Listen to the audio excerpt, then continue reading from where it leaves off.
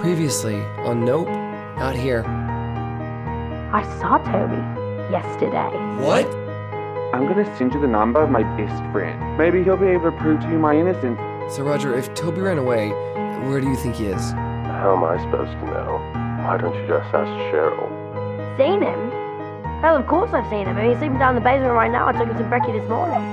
I don't think Cheryl had anything to do with this.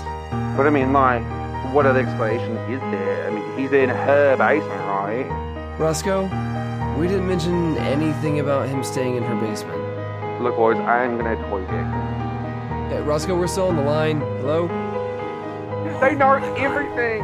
They know you're not missing.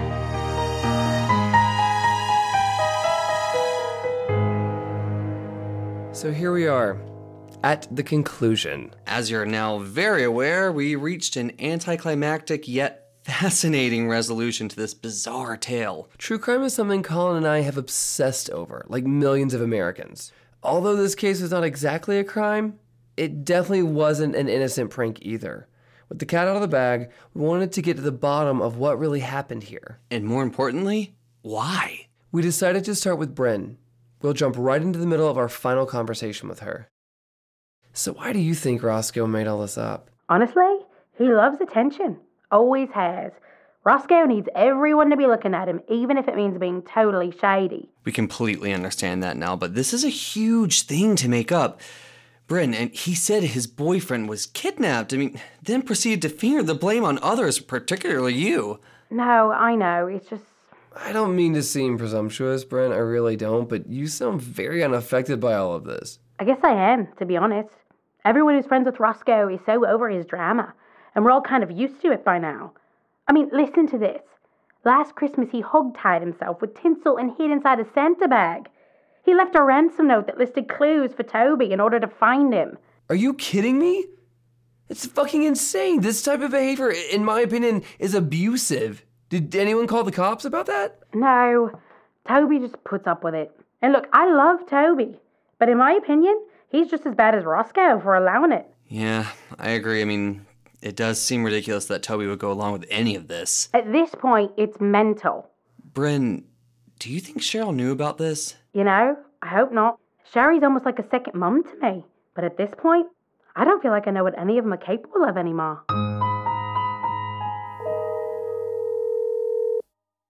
Hi, Cheryl. I already said I wouldn't want to subscribe, so stop calling me fucking wanker. It's Colin and Trevor Moretz again. Crikey, boys. You know, you're going to cost me a fortune, all this back and forth with America. We promise to make it quick. Get on with it then. So, Cheryl, by now we assume you know what's happened. Well, I heard that little Darrow Roscoe pushed my sweet boy into some caper pot, if that's what you're talking about. Well, that's just it. We're trying to find out everyone's level of involvement with this cover-up, I guess you'd call it.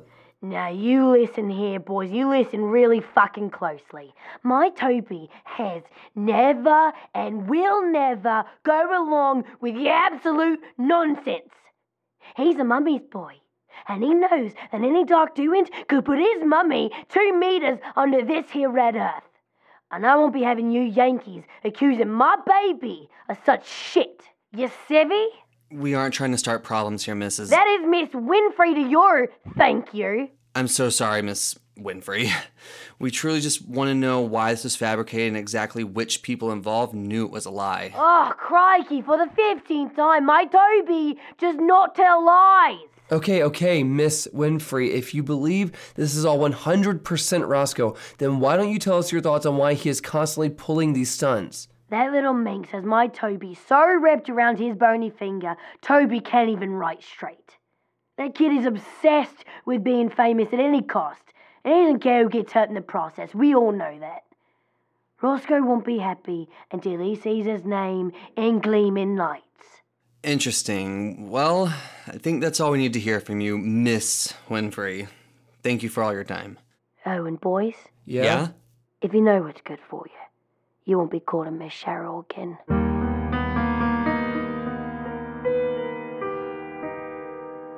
After this insane adventure Colin and I had been on, the only thing we wanted were final answers.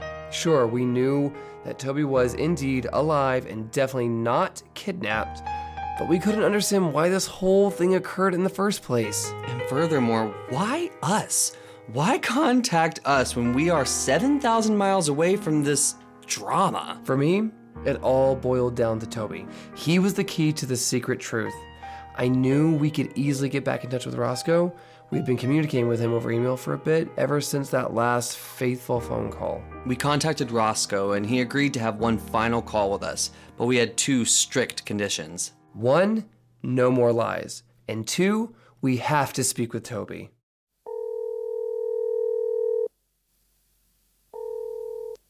Trevor, Colin, hi. It's been so long. Hi, Roscoe. Hey, You both sound a little gloomy. What happened? Oh God, no. Did your dog Bella finally die? no, Roscoe, no, our dog did not die. We are just really, really anxious to get some information, that's all. Well, I mean, you know me. I've always been a force of truth, so just pull my handle whenever you'd like. Okay, well, I guess let's start with why. Why did you choose to make all this up? Colin. Yes, Roscoe? What? You were about to answer my question. Was I? Roscoe, put Toby on the line. First, don't tell me what to do, baby. And second, Toby's in spin class, so you've only got me. Roscoe, we specifically told you that we wanted to speak with Toby. What? I don't remember that. Roscoe, let us speak to Toby. We want the truth. The real, factual truth. Hello? I can't hear you guys. You're breaking up. Your connection's so bad. Hello? Okay, Roscoe, that's enough. We know you're crinkling paper. If you aren't going to cooperate, we're just going to end this phone call right now and air our own speculations. Wait, no, please. I'll talk, I swear. Oh, God, you both got me caught in a conch shell here. Just please help us understand your mindset. What was your motivation for this horrible lie? I mean, it's obvious, right? I'm living here in Brisbane where it's so fucking boring. I actually have a couple friends who live there, in Brisbane. They love it. They're obviously trash then, Trevor. Anyway, like I was saying, I'm living here bored and unfamous, and I keep seeing all these amazing things happen to people who are famous, and I guess I just wanted that too. Roscoe, you do know that fame is not some amazing asset that just fulfills your life and makes everything better, And right? how would you know? Huh, Colin? I'm looking at your Instagram right now. You know what I see? What I see is 15,000 followers. 15,000? You know, my niece Sandra has more than that, and she's only 13. How does it make you feel that a 13-year-old girl who's not even pretty has more followers than you? It's humiliating. It's fucking humiliating. You sit there day after day posting gorgeous pictures of your fine jewelry and your cars Okay, I don't think and we're nice talking about it anymore, clothing. Colin. And you sit there and you save up and you save up and you want to go on a tropical holiday to distant locales like Bora Bora and Fiji, and you make a mood board trying to figure out what your next Instagram should look like. And then you even open a YouTube channel where you're trying to do crazy stunts like swallowing, a tablespoon of cinnamon, or like eating a razor blade, or you rollerblade down like a concrete flight of steps and like throw yourself into a building, only to see yourself in the hospital getting 34 stitches in your thigh and then missing 2 teeth, having to get them replaced, and then all of a sudden, now that you've almost died, people start following you. That's what happens.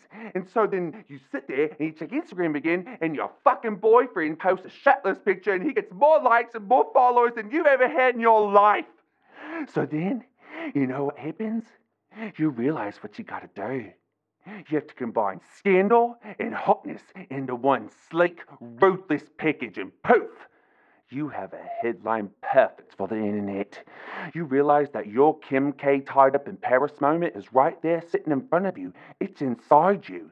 So you tell your beefcake sexy BF to go stay at his bogan mom's house for a week while you find your time to release the hounds. So there you go. That's how you end up slightly not telling the truth to the brothers of one of your favy celebs. Wow. Okay. I mean, I'm not sure exactly where to start Oh, here. I do. Roscoe, you lied to us. Well, that's just how the cookie crumbles, boys. Fame is a cruel mistress. What does that even mean? Roscoe, did you make all this up for publicity? Let the cards land where they may, Trevor. Let the cards land where they may. So here we are. Here we most certainly are. What do you make of all this?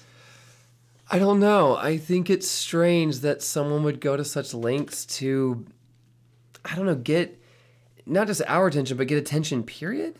Yeah, it is strange, but to me, it also kind of is representative of our culture right now. Everyone's so Instagram fame-hungry. generation. Absolutely. Everyone will do anything to get likes and clicks. Posting picture in your Exactly. thong or shirtless and being like, the sky's beautiful today, love the world. And you're like, Exactly. that's not what you're posting about. You're posting your naked body. I honestly find it kind of sad that No, it's very sad. It's people extremely go sad. to this lengths and that he would put these innocent people like Bryn and You would blame someone. I know. I mean, Like, if completely someone blame did someone. that to you and they were lying to me, I don't know what I would do if when I found out that was a lie. First of all, you'd think they're fucking insane. You're crazy. Yeah. Well, I mean, sorry, Roscoe, but I do think you are pretty fucking crazy. No, I mean, And, like, look. to contact us and do this to us and put other people through this We got is to not the, okay. We got to the bottom of this, and we were pretty good, I think, to try and be as non-judgmental as possible with all the fucking weird shit we were thrown and given and the people we talked to. So yeah, like, my opinion after the fact, he's fucking insane, and I feel bad for him, and I wish he would get some help and figure that out, but